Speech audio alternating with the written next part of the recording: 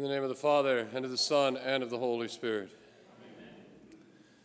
My dear brothers and sisters, this is a marvelous solemnity that we celebrate today, the Assumption of our Blessed Mother into heaven. The reality that Christ came to redeem not only our souls, but our bodies as well, our whole self as human beings, body and soul. And that our bodies are destined as well to one day be with him forever in heaven. That they will be in a glorified state, in a different state than we may know of them now, but they will be our bodies taken up into heaven in the resurrection from the dead at the end of the ages.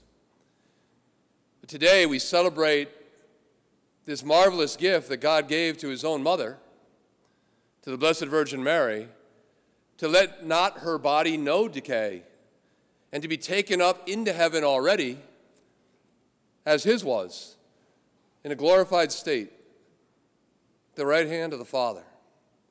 What a marvelous gift. What Mary enjoys is what we long for, what we hope for, and what one day we, by the grace of God, will share with her, with him, in heaven. Just like the Immaculate Conception, Mary was preserved by God from any stain of original sin. So we are called to share in that in our baptism when we are cleansed by God of any stain of original sin or any sin in our life.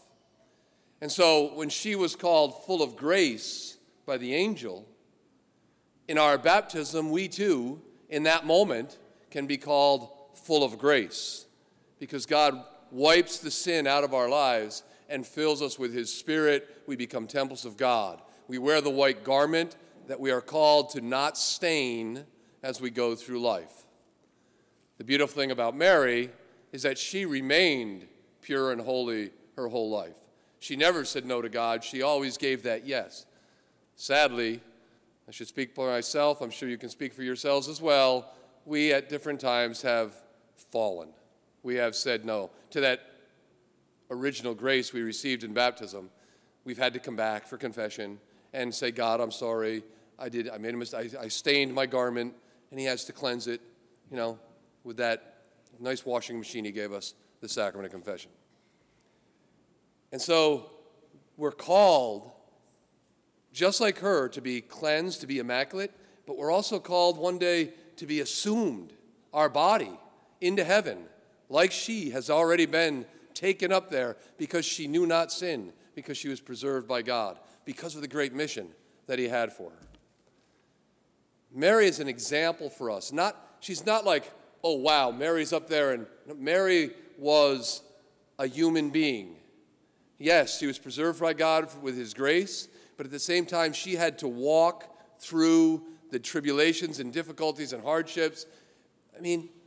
She had to go to Bethlehem pregnant, give birth in a stable, flee to Egypt so her son wouldn't be killed, come back to Nazareth, avoid that king's son by going there instead of staying in Bethlehem or somewhere closer to Jerusalem.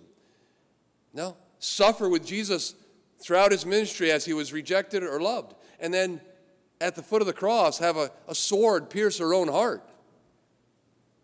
The Blessed Mother suffered like a human being.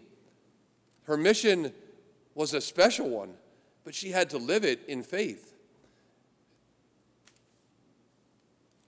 After the angel told Mary, just before this passage here, that she would be the mother of God, and she said, "Let it be done unto me according to your word," it says, with that, the angel left her.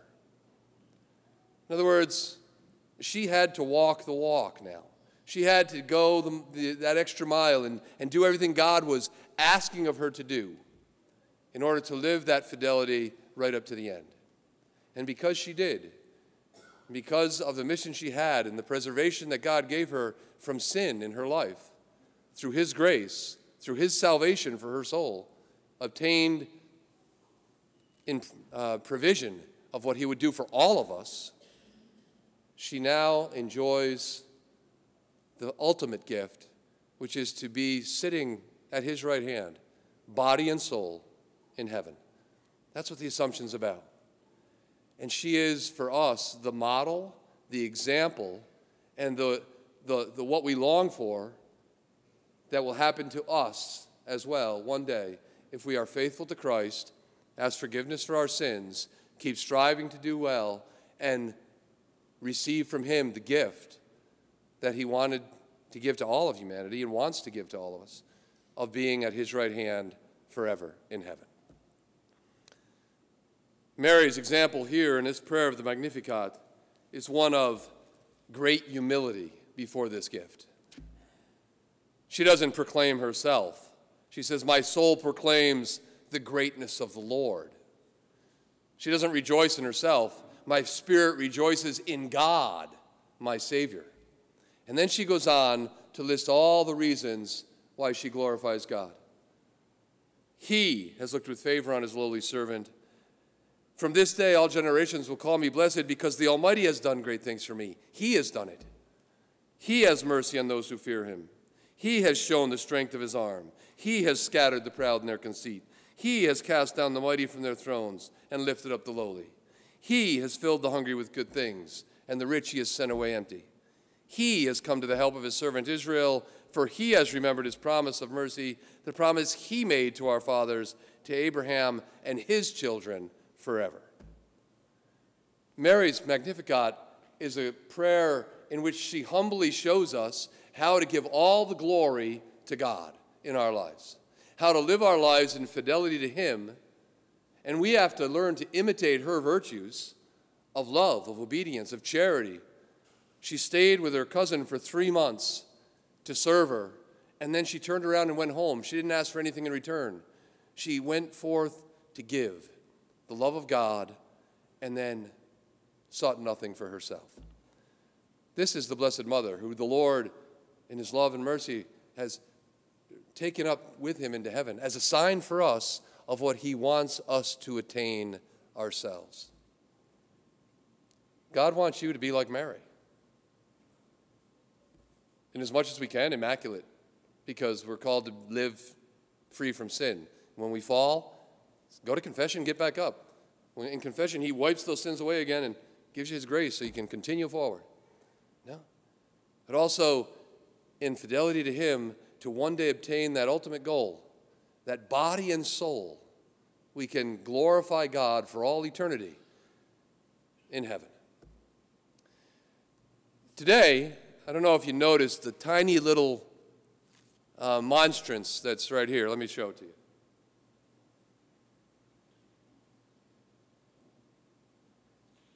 It's not a monstrance of the Eucharist, it's of a relic. Father Kevin, one of our new vicars, part of his ministry is to foster devotion to relics that there have been in the church throughout the ages. Because when there was COVID and a lot of churches were closing, there was a priest who wrote all the churches and say, "Hey, don't put your relics on eBay, give them to me and I'll make sure they find a place for ministry." And he's a friend of Father Kevin's, and Father Kevin received from him about 70 or 80 relics that over these years that he's here with us, he's going to share with us at different times. Well, this one, you're going to be amazed, I think, is very special.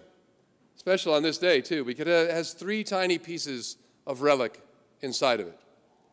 The first one is a piece of the cloak of St. Joseph on the top.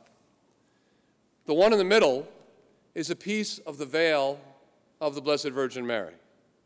And the one on the bottom is a piece from the presepio, the creche, the nativity where Jesus was born. So we have the Holy Family here in remembrance through this relic that he has allowed us to have for this Mass so that we could venerate it and venerate the Blessed Mother and our Lord and St. Joseph on this great feast of the Assumption. At the end of the Mass, when I give the blessing, I'll use the relic to bless you all. Mary, through this relic, her veil, wants that veil to fall over all of us, I think. Wants us to let her mantle, so to speak, cover us. There's a prayer, "May Our Lady cover us with her blue mantle of love. We pray this. My mom and dad taught us to pray this whenever we went on a trip. No? May Our Lady cover us with her blue mantle of love and keep us safe and bring us first to our earthly destination and then to the home of her Son in heaven. Let's ask the Blessed Mother in this Mass of the Assumption to let her veil fall over us, to cover us with her blue mantle of love, to keep us safe on this journey that we're all taking to that ultimate destination where she is at the right hand of her Son in heaven. And to learn from her to be humble, to be pure, to be kind, to be charitable, to be patient, to suffer with love, to offer ourselves to Jesus as she did. Every virtue can be modeled, has been modeled for us by her, so that we can be the sons and daughters God wants us to be. Because the same gifts that were given to her, he wants to give to you. He wants you to share in the Assumption by one day being with him, body and soul, forever in heaven. So preserve that body and soul with him now by living in grace here on earth. Because that's the way to get home. In the name of the Father, and of the Son, and of the Holy Spirit, amen.